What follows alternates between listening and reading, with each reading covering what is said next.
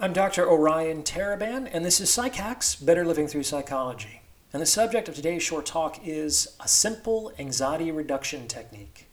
Let's do some ruthless gardening today and discuss an easy way to experience less anxiety in your everyday life. To do this, we'll need to understand some of the differences between the concepts of want and need. Need, at the end of the day, is associated with survival. There are very few things that we actually need in life. We need some food, we need water, we need some measure of safety and shelter, and living in society, we need some money to acquire these things. And beyond that, there's not that much that we need.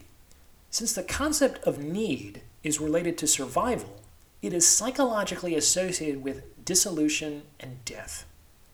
On the other hand, the concept of want or desire, being related to acquisition and growth, is psychologically associated with assimilation and life.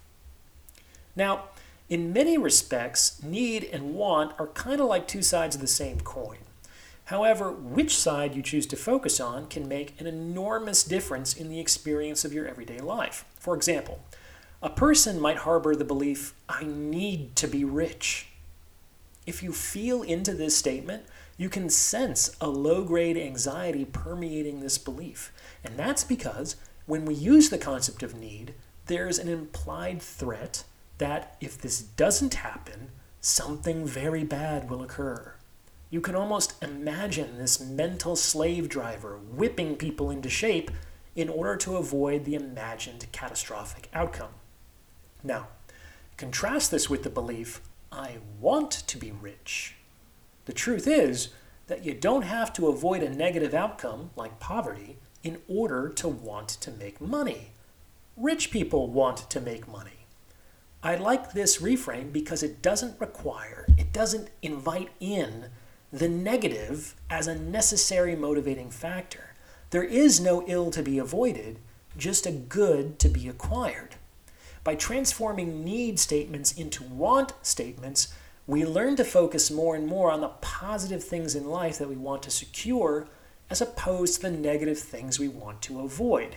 And this is important because what we focus on becomes the content of our consciousness, the stuff out of which our reality is constructed moment by moment.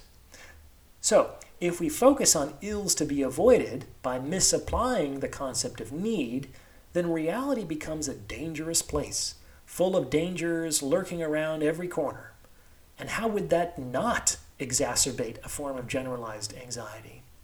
On the other hand, if we focus on the good to be acquired by utilizing the concept of want, then reality becomes an abundant place, full of resources and opportunities.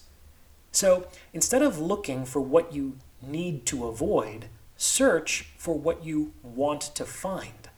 And a good way to do that is to be increasingly mindful and intentional in our use of these important concepts. What do you think? Remember to like, comment, and subscribe for the algorithm. And if you'd like to schedule a consultation, you can reach me at psychhackspodcast@gmail.com. Thanks for listening.